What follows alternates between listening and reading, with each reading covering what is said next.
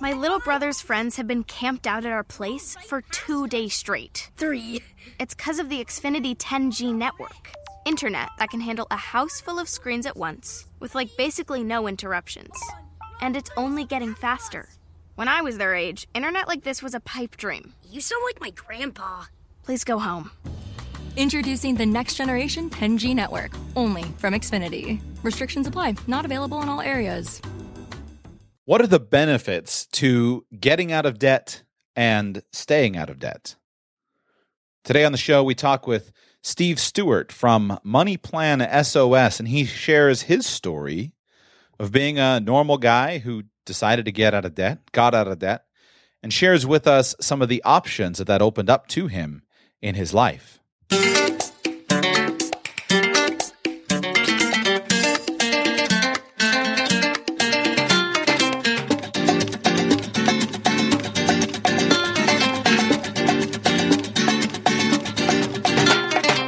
Welcome to the Radical Personal Finance Podcast. My name is Joshua Sheets, and I'm your host. Thank you for being here.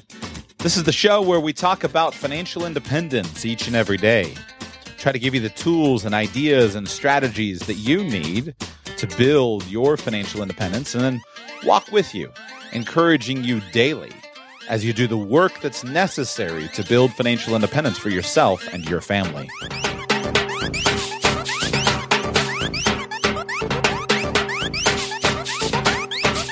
Today, I invite Steve Stewart on to talk about the work that he has done in his life and how that has benefited him and his family. Steve is the founder of the podcast and website Money Plan SOS, where he specifically focuses primarily on helping people get out of debt. He's a budget coach. He's a financial coach. We met originally at, I think it was FinCon, maybe, something like that, a year ago. Maybe we even connected before that. I don't remember specifically. But what impressed me about Steve is his consistency of work and his consistency of message. And I'm hoping that you get a couple of things from this interview, which is why I've invited him on. Number one, Steve is just a normal American guy, just a normal guy. But I want you to hear the impact that focusing on his financial plan and working his way out of debt has made on his ability to get closer and closer toward his dreams. He really has a really neat story. And I love his story because it's very accessible. Oftentimes I feel like gurus that come along and want to tell you their story about how they're making millions and millions of dollars a month are simply not very accessible. At least they're not to me. Maybe they are to you. But to me, oftentimes I find more encouragement and hope from talking with people who are similar to me. Additionally, I want you to pay attention, those of you who are interested in financial planning and financial coaching, I want you to pay attention to some of Steve's wins and learnings in his own personal journey as a financial coach. Steve really has a heart to help people and to coach people with their finances, and he's worked hard at that. And yet I also want to hear the challenge that has been to make a business out of that, because I know many of you are working on that same path. Here we go. Let's go. Steve, welcome to the Radical Personal Finance Podcast. I appreciate you being with me. Mr. Radical PF, thanks for having me. This is your second appearance on the show. Yeah, it seems like I keep making events happen and opportunities come up. When I take action with you, it seems like it gets me on your show. Well, exposure creates opportunity, right? So there you go. I've been wanting to have you on to talk about debtlessness and debt freedom and the path out of debt. You have a pretty cool story, just kind of a normal guy who got encouraged to chart out your own path towards debt freedom. And I've been wanting to discuss this episode on the show, but I just hadn't gotten around to it yet.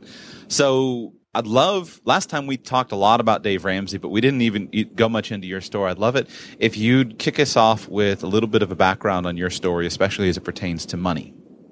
Sure. I really wasn't that great with money. I wasn't horrible with money either. I grew up normal livelihood, suburbs of a Chicago area, working retail, got married in 2000, and my wife and I moved into a house, and we had a house debt.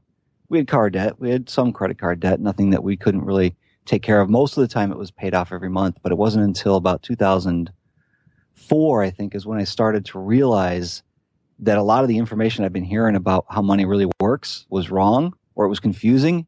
You get a bit of advice from this person and a bit of advice from that person, and you got a friend over here who says this is the best way to go, and there's a hot stock over here, and it it's kind of like, you're running around saying squirrel with your money all the time. Give me an example of something that you later discovered was wrong. Later, I discovered that buying single stocks wasn't for me. Okay. I didn't lose much money, but I certainly didn't make money because I didn't know what I was doing. It was very inefficient. It was a great learning experience. So I guess you could say that was a payment to education of my own. What got you into that? Because very few U.S. Americans actually own single stocks, ever. It was, my story is very boring. Your audience is going to tune out very soon. It's very, very simple and very boring.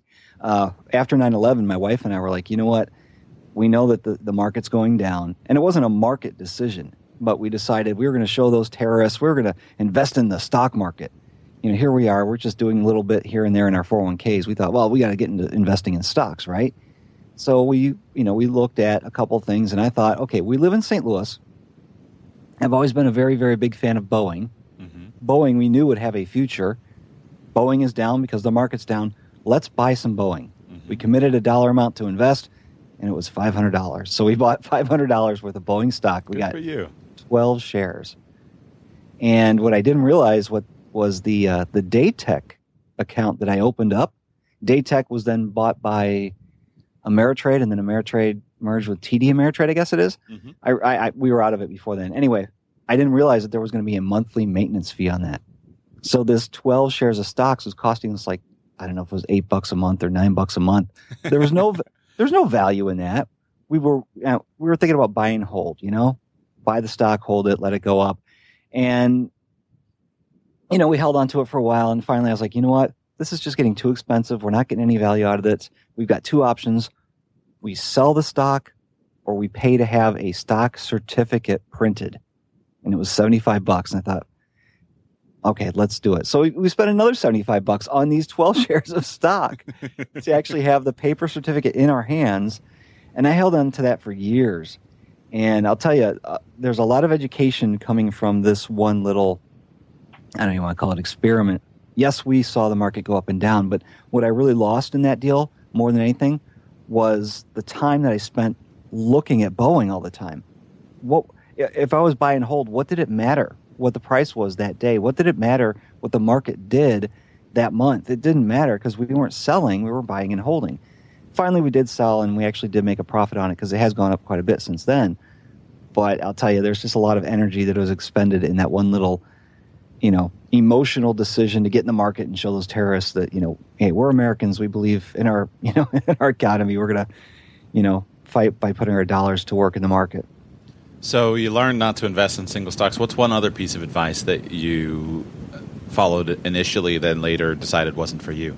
It was credit cards. I've decided that credit cards are not for me. It could be a very dangerous thing in my hands because people who listen to my show or listen to me talk, they think I'm a big planner and every penny is accounted for, and it is, and it's not easy for me. I could easily just go out there and buy stuff just because I want it. If I ever walk into a Best Buy, I have to purposely go way around the Apple products because I know if I go anywhere near it, it's kind of like that the aura that shines, and the shiny laptops bring me over to the area and I start playing with these new gadgets.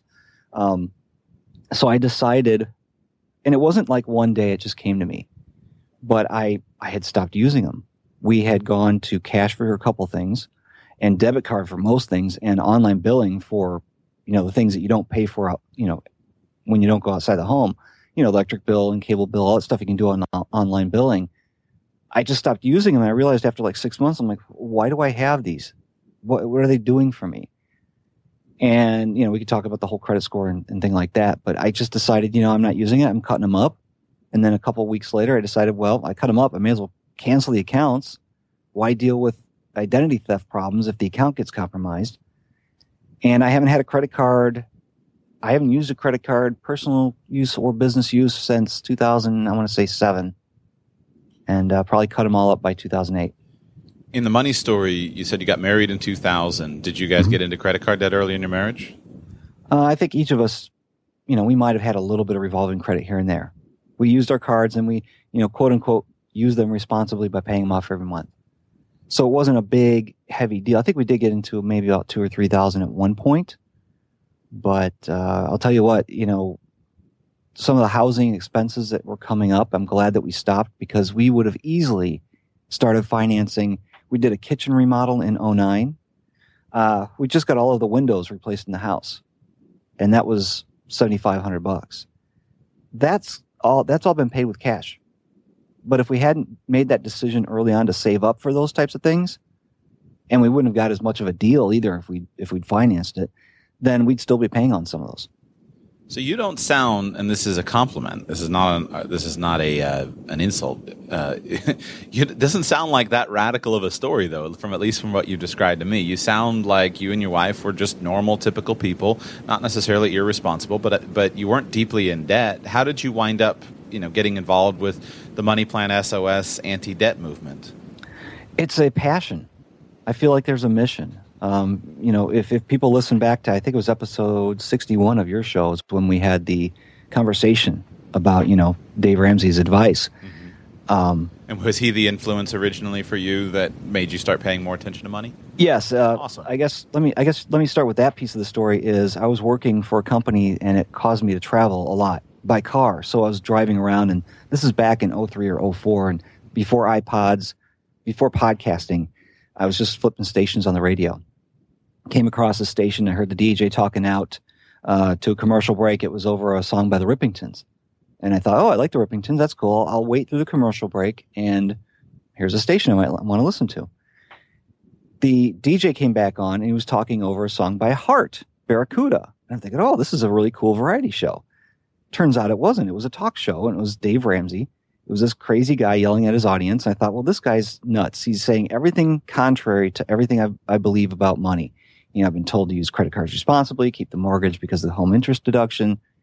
And I ended up challenging everything that he said and found out that he was right. And I was like, this is information that I had never heard anywhere else, and it needs to be spread around. So I started, my wife and I then, of course, got on the plan. We got through the emergency fund, paid off the consumer debt by 2007, which was the majority of that was an SUV that we had financed in 2006.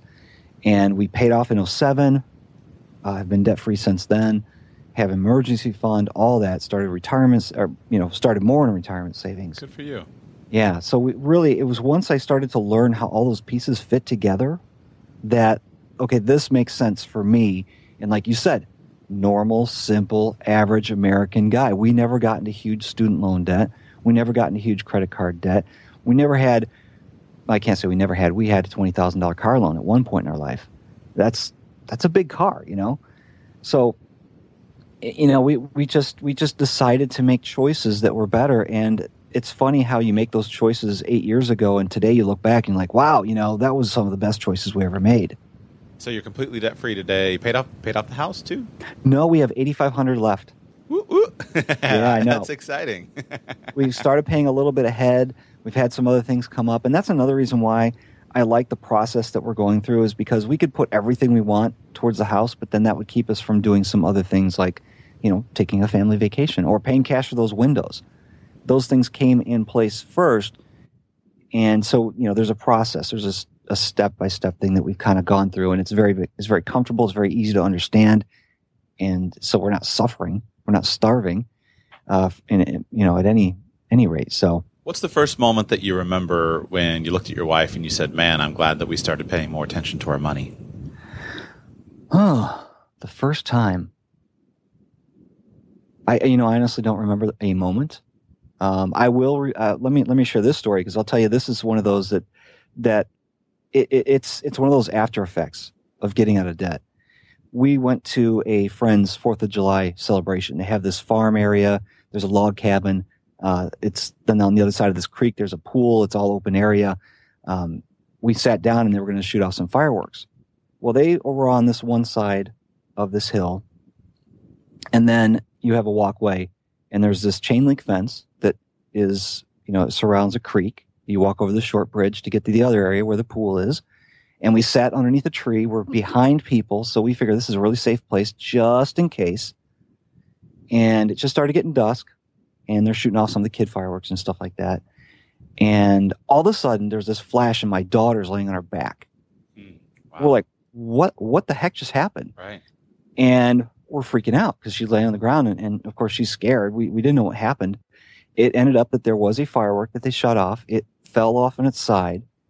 It shot down the hill, went through the chain link fence, went between all these other people who were behind, and hit my daughter in the chest. And had it been 6 inches higher, this would be a different story. But thank God she's okay. It was one of those army men with the parachutes. Mm-hmm. Thank God it was that.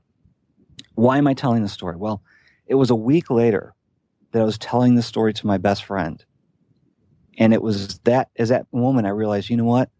We didn't worry about the money thing for 1 second. I know that sounds cold, but when you're in the heat of the moment like that, all your attention needs to go on your daughter. That's it. And I don't know about you, but I think for most guys, that's going to be in the back of our minds. Oh my gosh, how much is this going to cost? Do we have the money for that? Well, we were already out of debt. We had a huge emergency fund. So if we had to call the Flight for Life, bring it on. It didn't matter because this was our daughter. So we were in a different place because we had made those choices. We were debt free. And I didn't have any of those distractions about money going on in my mind at the most important, 2 minutes of our life right there. So that was a big moment of realization of, hey, what we've done is really smart. Why did you get involved in coaching? I think we needed to dispel a lot of the rumors out there that, the common pieces of advice that come across as this is the way that you do it. And there needs to be a more cohesive plan. I like what you do. And it's, you say we need to take each person's situation individually. You believe that, right? With all your heart. Mm-hmm. Okay. I do too. But I also know that there's the average American who needs just a simple blueprint. It doesn't have to be this complex thing, just a simple blueprint, and then you can make, fine-tune adjustments on the way. So I decided I needed to go in and start to offer to sit down with people one-on-one, go through their specific situations, their finances, what their goals are, walk them through this simple path. And, what I do isn't that complicated. I walk people through how to manage their checkbook. This isn't investing. I might educate them on how to, what kind of insurances would work best for them, but I'm not an expert. I say, okay, if somebody talks to you about whole life, you need to know about this. You need to know about these alternatives. So I got into coaching just because I wanted to help people to make those better informed decisions with their purchases, with their investments, with their insurance, even though I don't sell investments and insurance. I'm not qualified to sell investments and insurance, and I'm happy about that. I do think simplicity is incredibly important for change. I have a real disease of some people have a tendency towards overaction and undereducation. My bent is toward overeducation and underaction. So I have to be very conscious of that. And I recognize that it limits my effectiveness at being able to accomplish change in other people's lives. A simple roadmap is incredibly important for people to follow, and it's better to have a simple plan that you work that follows than to have the perfect, elaborate, complex plan that's so overwhelming that you never actually get started. And so I'm very thankful, for example, for Dave Ramsey in the financial space or other people in the health space that or any area of life improvement that just simply say, here are 5 steps. Do 1, do 2, do 3, do 4, do 5. Because that can help people to go from not doing anything to doing something. I don't actually think that I'll ever have the kind of impact, at least unless I change my message. I don't think I'll ever have the impact that a guy like Dave Ramsey has with his simple message, because I won't come into place when somebody is going from out of control to in control. What I think is people like him will be able to help somebody take those first steps. And kind of where I see my discussion fitting in is almost when people are ready for another level, when you've mastered some basics from whatever philosophy, and I'm philosophy agnostic when it comes to financial management.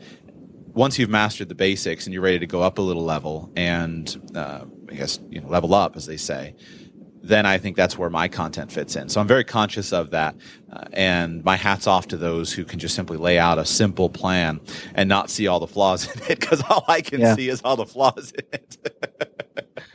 Well, when you boil it down, you live on less than you make and you do something smart with a difference. Well, the smart with a difference piece is where the investing and stuff comes in. And that's where you've got a lot more knowledge in the area than I do.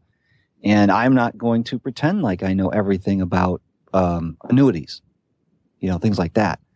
So don't worry, there's no one that knows everything about annuities. There's not a single person in the world. So I want to move to the story of your entrepreneurial journey. As I understand it, you're no longer working for a salary. Is that right? Exactly. How new is this change? It was March of 2015, so it's just 3 months ago. And what are you doing now? I'm working on coaching. It's the financial coaching was the basis of it, but it's funny. I get more requests on Facebook from people in the podcasting space than listeners to my show. And I've been doing the show since 2010. You mean for interviews, requests for interviews? No, to be friends. Just people who want to reach out and contact. And so I've built somehow, I've been coaching since 2007. I launched the podcast in 2010. I really started getting involved with the podcasting space as far as podcasters and encouraging them to do their own shows a couple of years ago. Not as, I'm going to put myself above Cliff Ravenscraft or anything like that. Just, hey, I'll encourage you, help you. And I've had more people come out and want my help in the podcasting space. So I'm tying those two together. It's coaching in general, financial coaching 101, but it's also podcasting, which is really interesting.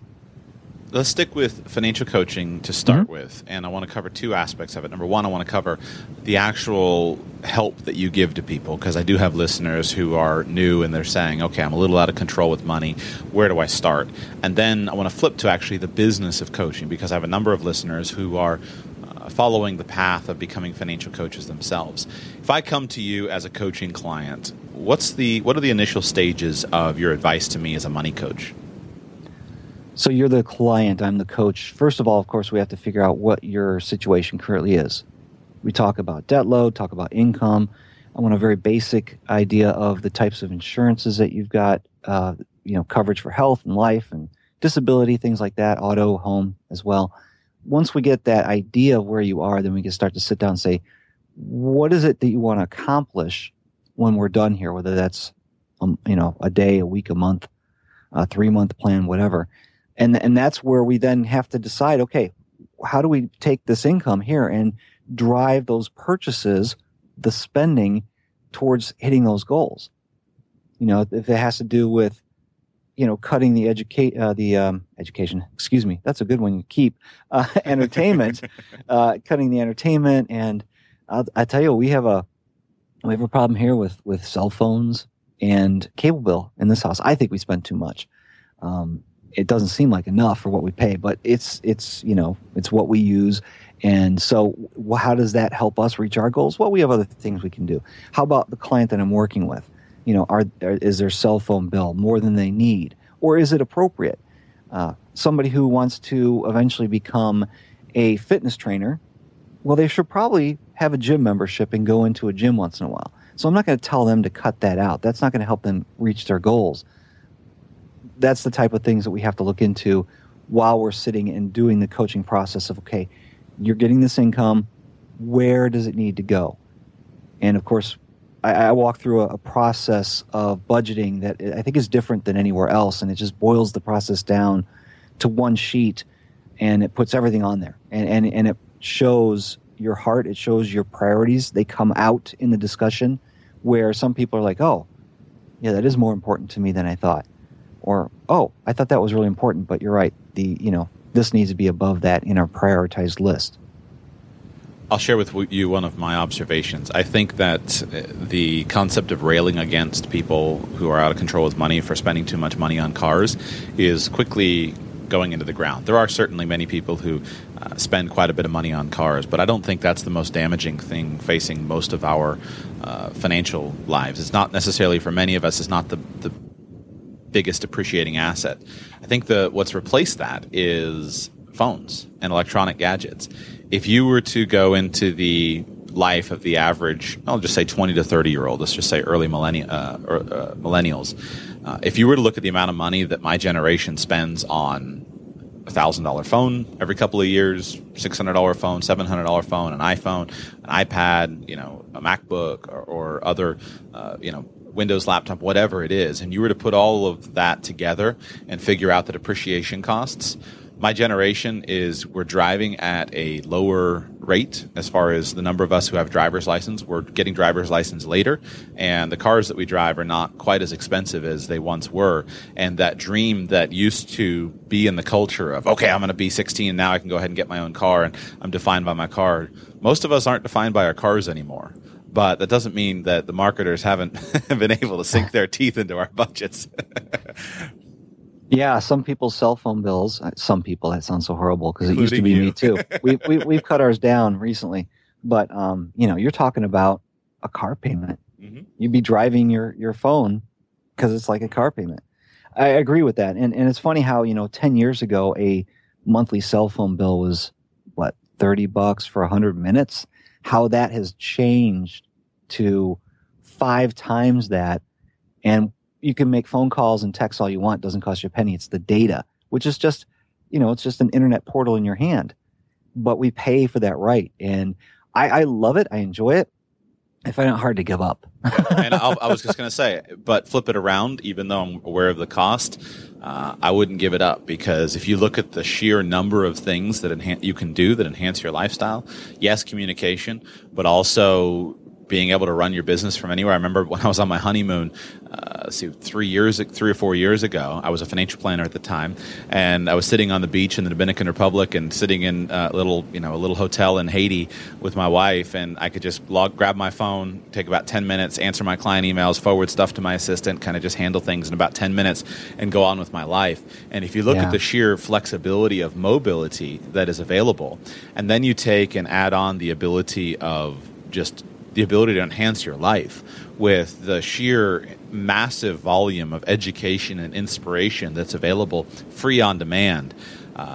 If I were starting out flat broke, one of the first things I would be doing would be getting an appropriate mobile device and getting started, because I couldn't replace, when I think back to the thousands and thousands of dollars that I spent on CD audio learning programs, and I were to compare that to what's available to me now, it's a good deal if used productively to advance you towards your goals. So back to the. Well, I'd like to jump on that one more time, because, like you said, if I was just starting out, what is the one thing that people always say you need to do in business is to network. Mm-hmm. And I can network with anybody anywhere. Facebook, Twitter. There's other things that you can use. So I can't discount the fact that this little portal here, this little phone, the iPhone, is letting me talk to anybody anywhere at almost any moment's notice. And it's a lot easier to do it that way than to try and find their phone number, find when they're available to take my call, things like that. So there is a value to that, but I guess we have to weigh out, how much of a value is that compared to what we're paying on a monthly AT&T bill. Yeah, the sweet spot is just go about a year behind everyone else. And if you just stay a year behind everyone else, then prices drop. Right before iPhone 6 came out, you could get an iPhone 5 for like $1, or it was $1 or $99 or whatever. But the prices plummet in value, and you can go ahead, and as long as you just stay about a year behind, you're close enough to be able to take use of most of the stuff that's going on, but you're not on the cutting edge where you're taking the biggest hit on depreciation. It's funny. That's exactly what we did. We went and our contract was up, so we're on a month-to-month for a while. We decided, okay, excuse me, the battery on my phone was dying because I use my phone a lot, so it was getting low. We needed to upgrade my daughter from a LG Touch, which had the buttons. It wasn't a touch screen. We wanted to upgrade her for her Christmas gift. So in November, we went and picked up new phones, and it was right after the 6 was announced. We could have gotten 6s, but we decided, you know what, we don't need it. We're going to stick with the 5S. So my wife and I both got 5Ss. Nice. And my daughter got, I think it's a 5C. It's a lime green for $1. How do you beat that? So there is that initial cost up ahead, but it really is the data that we have to be more conscious of, and how much data you use going forward. Yeah. And the cool thing is, as soon as I'm finished with this interview, though, I'm actually interviewing a guy who has been homeless for 9 months. And but yet during that period of time, he's building and has built a web business. But somebody gave him a smartphone, and he's just taking advantage of the free Wi-Fi and literally running a web business without owning a home and without having any data connection. So wow. It's going to be a cool story, and I'm looking forward to bringing it to the audience. But it illustrates, I think, just the amazing opportunities that are available that have never been available, regardless of how you actually have to do them. If I were going to do it over, if I lost everything, I'd be down at the library.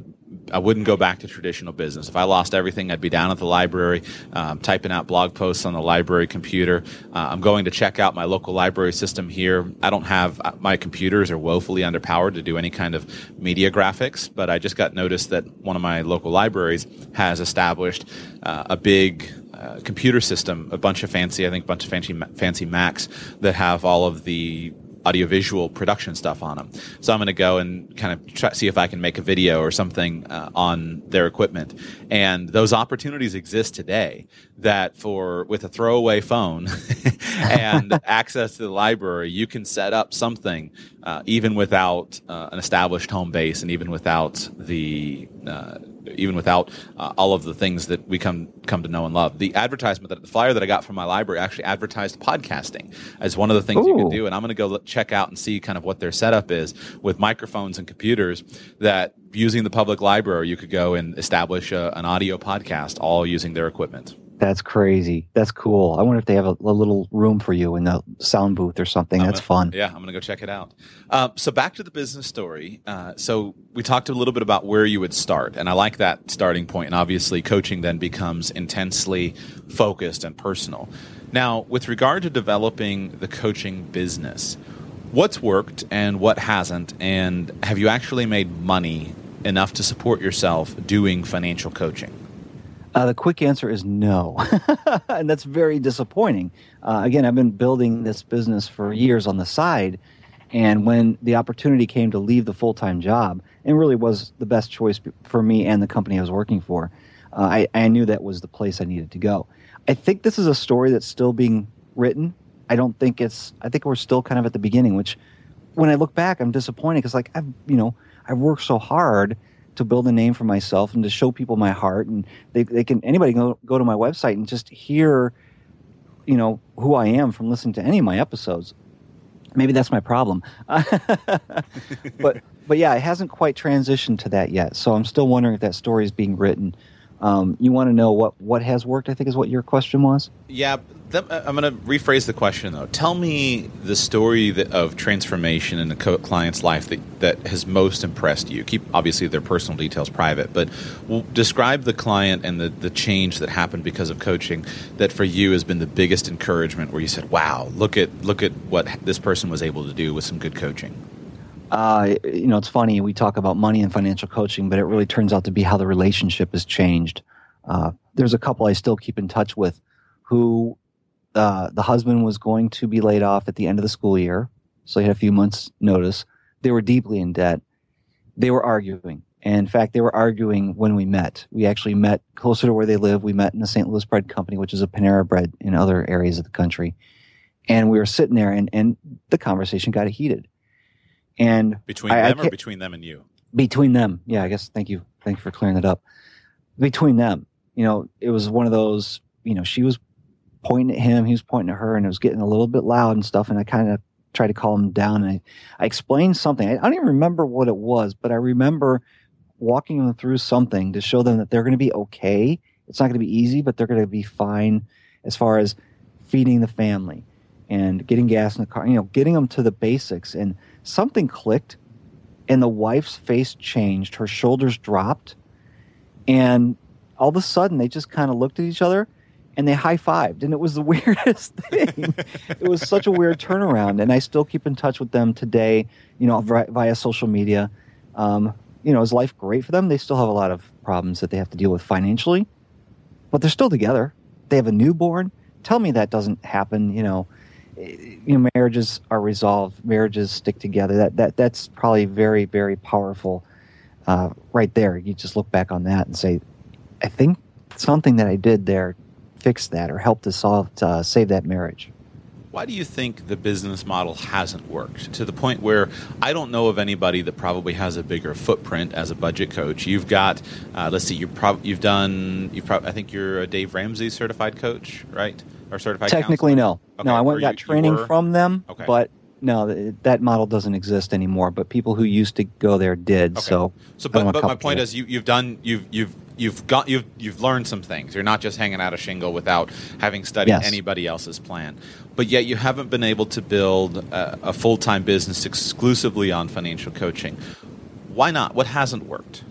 There's going to be some things in here we could talk about. I don't know how to close. I don't know how to make the sale. It's absolutely true. I just like to give, and I know that causes me to not ask for the sale properly. So there's that. There's no advertising my show, so I'm starting to change some of that to kind of show that, hey, I'm available if you want to get one-on-one coaching. And really, I think the business model for coaching now has to, it doesn't exist on one-on-one coaching. A lot of the income that I'm getting is coming from affiliate sales. There's opportunities when you go and do financial wellness speaking at businesses, because businesses, they will have the money to develop their employees, to help their employees. I mean, look at the whole health wellness thing. 8 years ago, that didn't exist. And now you're just beginning to hear about financial wellness. If you can help somebody with their health, and you can see the monetary impact on that, why wouldn't a business want to do that for their finances? Because the finances are what are taking them away from being productive at work. They're worried about the money thing. They're taking off extra time. The sick days, we found in studies that sick days are reduced once somebody has gone through some kind of financial coaching or financial wellness classes. Other studies have shown that the most common, what am I trying to say here? People check their bank accounts the most on Monday at 8 a.m. And they're doing it, usually 8 a.m. is the beginning of a workday. So what does that tell you about people are worried about their finances? Right. So as far as why is it not working, one-on-one coaching, I think that business model for me hasn't worked. Because maybe it's because Joshua Sheets has all this wonderful information on radicalpersonalfinance.com. He's stealing all my business away from me. It's the reason I'm pointing it out is simply because it's a common theme. So I've received so many inquiries from people who want to be financial coaches. They don't want to be financial advisors. And so because I've received so much personal correspondence, I'm sure that there are other listeners. I wanted to talk about your experience. I think the reason it doesn't work is because you're trying to help people who are broke, who by definition don't have any money to pay you for your help. And the fact that they're broke is indicative of the fact that they're not proactive about going and seeking out help.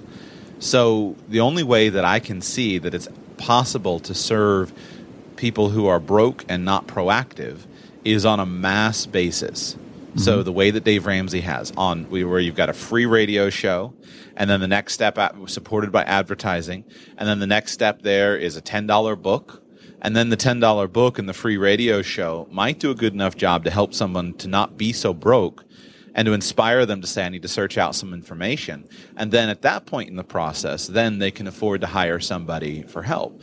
And I don't think it's necessarily, I'm trying to be very frank about the situation, but that's the reason. It's hard to get rich selling services to people who can't pay you very much. So if it's about personal enrichment and building a business where you can earn a lot of money, your best bet is to work with the people who are the wealthiest. And that's why we have this incredible skew in the financial advice industry, where the majority of financial advisors are exclusively focused on or planning to be exclusively focused on serving the affluent. So the higher your balance sheet grows, the better advice you get access to, and the more competition there is for your business. The lower the costs go, the more competition there is, the higher the service, which is really, really weird because those are the people who, frankly, don't need so much help. It's the broke people who need a lot of help and who are being preyed on by scummy people selling scummy crap to them. And so the only way that I can see that we can change it is with information. Unfortunately, when working in the bottom end of the market, income-wise, there are reasons why people are there that aren't a character deficiency. There are people all throughout the world who are in very difficult circumstances. There are people who have faced unfortunate events that have wiped them out, everything from the failure of a business to dropping out of the workforce to care for a loved one. money and its accumulation is not an indication necessarily of a character deficiency or a character virtue. It might be one indication, but it's not the only thing.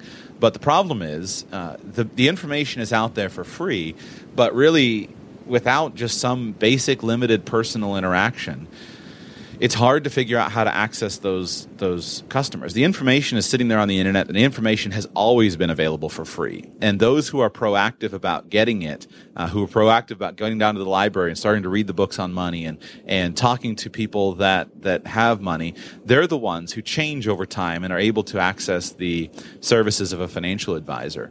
But unfortunately, the people who most need the help oftentimes just don't go and seek it out. Sometimes the fattest people are the ones who are the least likely to go and talk to a nutrition coach or go and talk to a nutrition expert. And you look at somebody who's an Ironman and you think, here's this person, they're reading every book they can on exercise and nutrition, and they're consulting coaches, and you're saying, you don't need it, you're an Ironman. But the reality is, it's that character quality of that thirst for information, thirst for coaching, that's what's driving them to success. And, here, Joshua, the fat slob over here in the corner, he doesn't want to pay anybody to help him with his weight problem. Mm-hmm. Absolutely. I think we all have our desires and our dreams and what we want to focus on. What I guess one of the problems is when we get out of balance with some of those other things. We talk about work-life balance, those types of things. If you work a lot, then your family life suffers, though your finances might be okay. But then if your family life suffers and you get divorced, now your finances fall apart as well. There's got to be a little bit of a happy medium there. If you don't focus anything on your finances, you're never going to get control of the money thing. And the money thing is that great equalizer of purchasing value from somebody else. If I have money in my hands, I can buy value from somebody else. And whatever that is, it could be food, it could be a restaurant experience. There's two different things. It could be a gadget, or it could be something that I need to fix my car. They're two different things, but the money is exactly the same. If I can't keep that money coming in and spending that wisely, then I'm not going to be able to get that car repair when I need to. And so we limit our choices then by not managing that money properly. So yeah, you're right. If people aren't seeking some of that knowledge and applying it to their lives, they will find themselves without those options. And that's where I think a lot of our culture is lost on it. Even the ones who make some good money get lost just because the debt loads. Yeah, it's the most frustrating thing, I think, for social.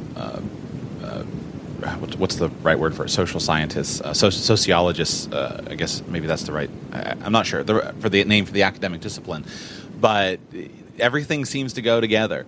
People talk about the rich get richer and the poor get poorer. I think the rich get richer and the poor get poorer, and also the rich get richer and they get healthier and they get happier and they get better relationships and they get just more fulfilled lives, because it's primarily a character quality. That's what makes the biggest difference. It's drilled into my head. I just love what Jim Rohn used to teach. He said, the point of accumulating $1 million is not having the $1 million, although that's certainly fine. But the point of becoming a millionaire is to become the kind of person who accumulates $1 million. And that's the ultimate worth of the $1 million.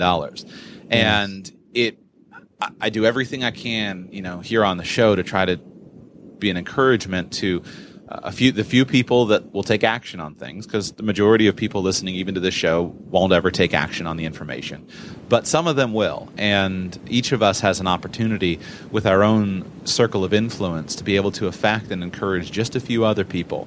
And then those people will affect and encourage just a few other people, and little by little that has a ripple effect. And so whether it starts in money or whether it starts in health or whatever, it starts and then it moves on to other things. And little by little, we can affect people's self-concepts and give them some confidence. And I love that it can start at the basic level of running a budget and running a checkbook, or it can go at a very high level of whatever the highest level is that you or I would say. And then it has a ripple effect throughout life. I can't add on to that. I stole your thunder. So forgive me. Okay. So on the coaching business, I didn't want to make it sound like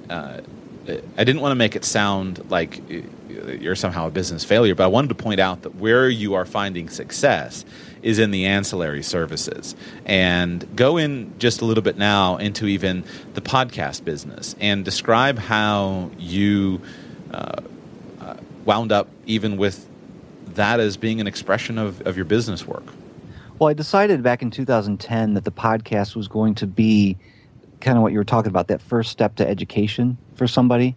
It was going to be a greeting card as well, to let them know a little bit about who I was before they ever picked up the phone to reach out to me. That was the purpose of the show. It's kind of taken a life of its own since then.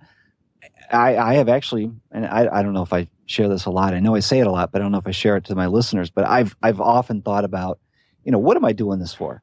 The show, technically, the show doesn't bring in any money. The money comes from the people who hire me as clients, which is funny because recently the clients I've been getting are not Americans. It's weird. And they didn't find me from my show. Maybe my show is ranking me better in Google and that's how they're finding me, but it's not because of the podcast. So, I keep thinking, why am I doing this? Do I need to rebrand, relaunch? It's still a big question mark. So I'm sorry, I've forgotten what your question was. I've gone off on another. The ancillary services that have been bringing in income and how they relate to the okay. education. Well, if we look at, the education piece was the podcast, blog posts sort of, though my blog posts are really show notes for the podcast. And then there's a $25 budgeting program that I sell. It's a video course that I walk people through my budgeting process that gets them, from not ever starting or hating all budgets to something that they can really use. And that kind of introduces them into ways that they can spend more wisely, which then will get them more financially solid. They'll have that, basic emergency fund and be able to live on less than they make. And then it builds into the coaching idea. Other things that I do are affiliate sales. I'm sure at least a good portion of your audience has heard of, if not using YNAB, which is a short acronym for You Need a Budget. And it's funny, I was always a spreadsheet guy. And when I found out what YNAB really was, I was totally in love with it, totally on board with it, and became an affiliate for them.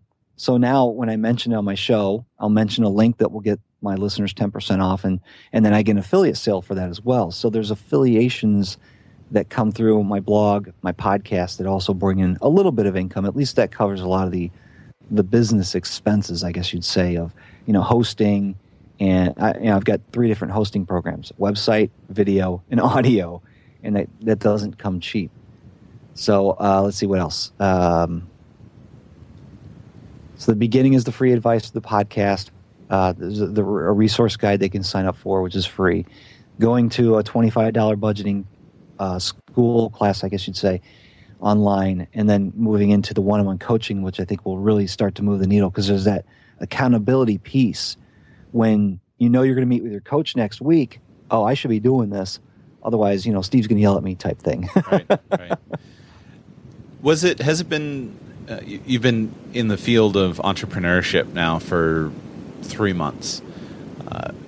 What was it like making that decision? It was easy. Did you did your job close out on you, where the opportunity there at your job kind of ended and it made a natural transition, or did you have to leave and get out of a warm bed and get into a cold room? No, I guess I'll walk through the story again. Before I met my wife, I was working for a company as an internal auditor. It involved some travel, but I was single at the time, so that was fine. Then we got married and moved. Actually, I moved, and then I was chasing her to St. Louis is where I ended up chasing her to. So I moved here, took a different auditing position with a different company, and it started out, okay, it's 25% travel, no big deal. Then it started to become 50% travel. And then it was 80% travel, and it started to really become a drag on my health, my mental state. I'm not going crazy, but it's like when you sit in a car for 4 hours, hey, I can get caught up on Joshua Sheets' podcast. Great. 4 hours? You're going to need more than that. Well, it wasn't 4 hours. It was 5. It wasn't 4 hours a week. And then I found out in December that it was going to turn into 98% travel. It was just ridiculous. There was no way it was going to work for anybody. So I knew the writing was on the wall. So I was making changes at that time. So it just came to a head right in the middle of March. I was waiting for the trigger to come. As far as there were, without getting into too many details, there was going to be a sale of an area to a franchisee. Mm-hmm. And when that happened, there was nothing for me to do locally. There was no way to keep me in town. So I don't even know if that's happened yet, but it just came to a point where it was just too much travel. It didn't make sense for anybody. So I ended up leaving the job, knowing full well that my heart, my passion, my desire, and from what people tell me, my talent lies in this coaching thing. And so I guess I still have to figure out exactly where my place is. But I've seen people do very interesting things in niche spaces. I've heard you speak of it before, and maybe your listeners are familiar with Cliff Ravenscraft. He's known as the podcast answer man. What was he doing? He was selling insurance, and then he got into podcasting, and then he decided, I need to get into this thing more, and he created a business around it. Then there's a guy named John Lee Dumas who came in and decided, I wanted to make a podcast, release an episode every single day, and it's a 38-minute interview, same 8 questions, and sell advertising in it to make money. And he did that. Who teach, what school do you go to learn that?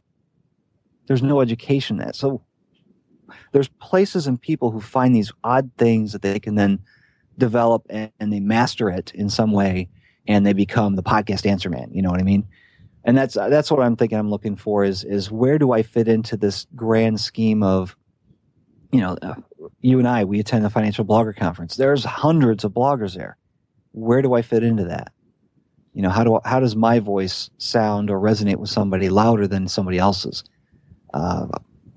Was the plan to start a business easier because of being debt-free, except for your mortgage? Oh, absolutely. Absolutely. Yeah, because right now, we could survive on my wife's income. We could survive. It doesn't get us ahead in our finances, but we're not falling behind either. We still have an emergency fund. We're still debt-free. We're still headed towards that last that last home payment. It's a half of a house payment in February of 2016. That's not going to change. It'd be kind of weird to change it right now. If I had to refi $8,500 for a smaller payment, it doesn't make any sense. Right. So, we're getting by. We're fine. I don't look at that though as, why did I leave the job? So my wife could support me? No, absolutely not. It was more of a decision because I feel like this is where I need to be. And from those people that I have connected with, networked with, I'm sure you get the same feeling when somebody writes to you saying, Joshua, I'm listening to your show and you've changed my life. Well, how do you put a price on that? Yeah. You don't. The reason I was emphasizing that and kind of leading you there is because in my mind, this is the central benefit of debtlessness, is flexibility and freedom.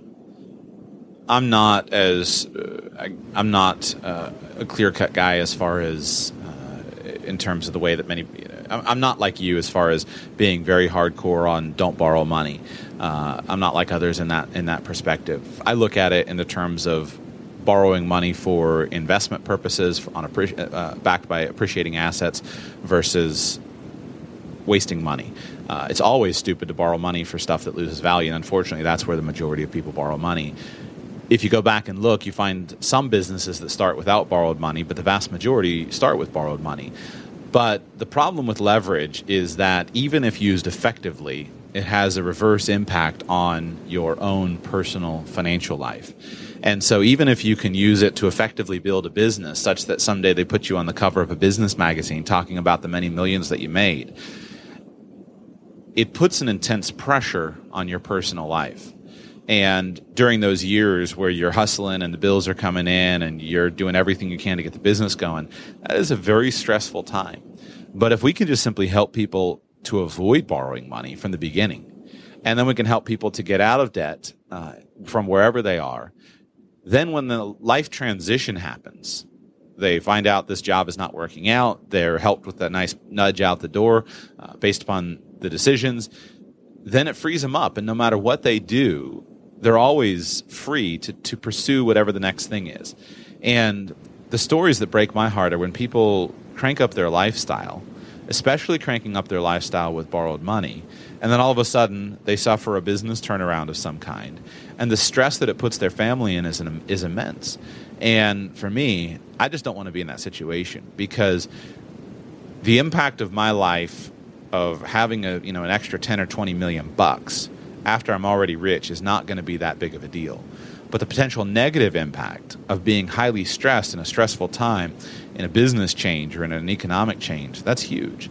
And the freedom that comes with debtlessness, the freedom to change, the freedom to start businesses, the freedoms to pivot, the freedoms to build an ideal lifestyle, that's ultimately serving our daily life, which is the only thing really that we have to live, is each day today. So in my mind, it's a bad trade to say I'm going to trade 5 years of misery and stress just to be the richest guy in the business magazine. I'd rather have 5 years of low stress and not be listed in the business magazine, but still be rich at the end of the day. Because today, once it's gone, we never get it back. Yeah, while you're saying that, I was thinking of a. This might be taking us a little off topic, but I remember the other night, some people have said, Steve, you've got to watch The Prophet. And I'm like, The Prophet? What's that? It's a TV show. I'm like, oh, I don't need another TV show. Get away from the TV if I can. Well, guess what? I started watching it. And the other night there was an episode. It was, a couple ladies who started I think it was EcoMe, is some kind of a chemical-free cleaner. And they're saying, okay, what is your revenue? Oh, we bring in $500,000 a year. Okay. What is your debt? $250,000 a year. And their process, it was clear to everybody that their process for how they created the product, packaged it and everything, all they needed was some equipment to make it go by. It was a very manual process. And that would have immediately changed their profitability, but they weren't doing it because, well, they had that debt load already sitting there. So would you call that a successful business? I don't know.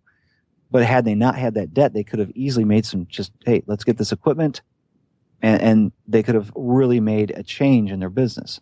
But instead, they had to have, the host of The Prophet TV show come in and solve their problems for them. Steve, last question. If you were going to give yourself some encouragement, kind of wake yourself up a little bit, go back to, 2005. Sounds like that would be about a year that would be right. So 10 years ago. How would you encourage yourself based upon what you now know? That's a really good question, Joshua. I don't know. Let me think about that for a second.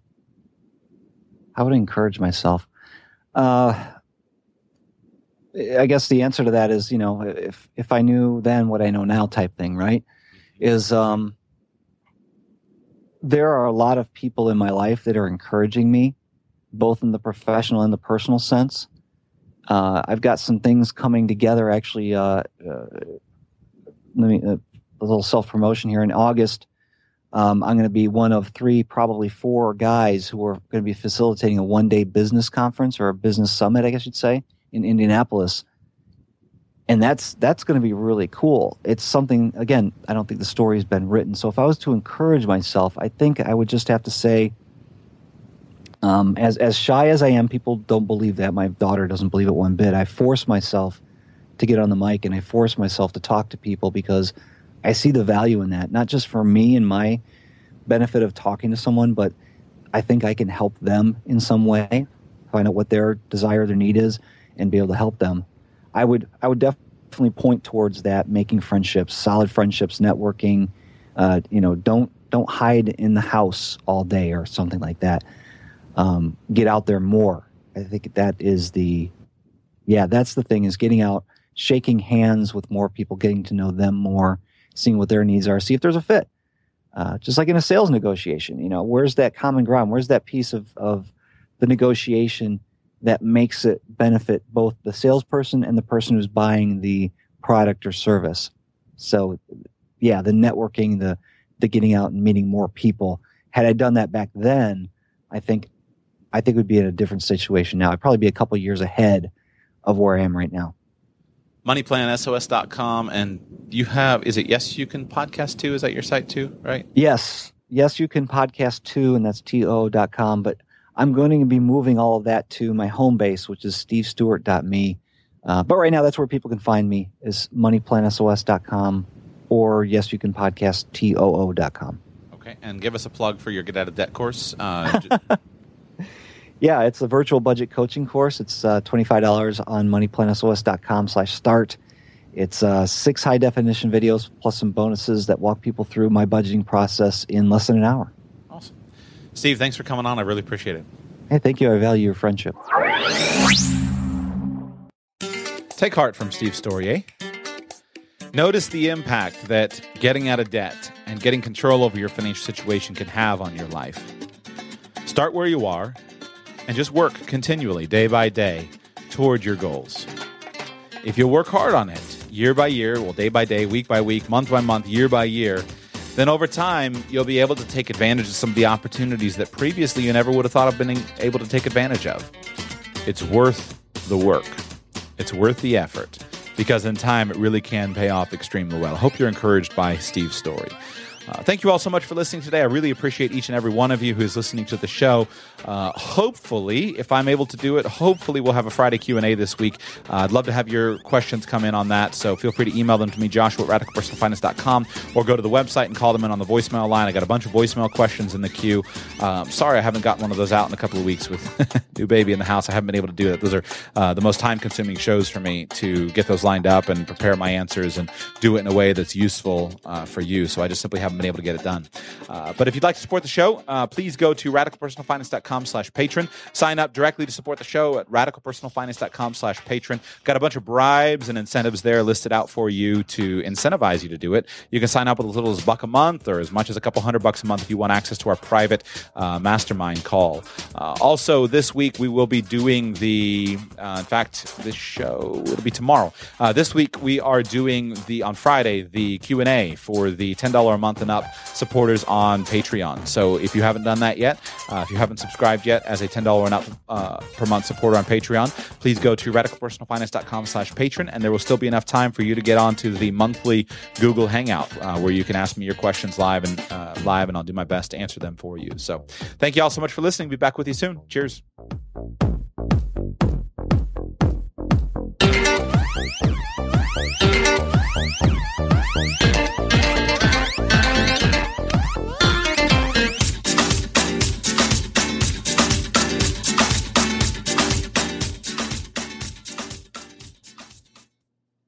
Thank you for listening to today's show. Please subscribe to the podcast with our free mobile app so you don't miss a single episode. Just search the App Store on your device for Radical Personal Finance, and you'll find our free app. If you have received value from the content of this show, please consider becoming a patron. Your financial support is how I pay the bills for the show and how I plan to grow our content. You can support the show with as little as $1 a month or as much as you feel the content is worth. Details are at radicalpersonalfinance.com/patron. If you'd like to contact me personally, my email address is joshua@radicalpersonalfinance.com, or connect with the show on Twitter @radicalpf and at facebook.com/radicalpersonalfinance. This show is intended to provide entertainment, education, and financial enlightenment. But your situation is unique, and I cannot deliver any actionable advice without knowing anything about you. Please develop a team of professional advisors who you find to be caring, competent, and trustworthy, and consult them, because they are the ones who can understand your specific needs, your specific goals, and provide specific answers to your questions. I've done my absolute best to be clear and accurate in today's show, but I'm one person and I make mistakes. If you spot a mistake in something I've said, please come by the show page and comment so we can all learn together. Until tomorrow, thanks for being here. For the ones who get it done, the most important part is the one you need now. And the best partner is the one who can deliver. That's why millions of maintenance and repair pros trust Grainger, because we have professional-grade supplies for every industry, even hard-to-find products. And we have same-day pickup and next-day delivery on most orders. But most importantly, we have an unwavering commitment to help keep you up and running. Call, click Grainger.com, or just stop by. Grainger, for the ones who get it done.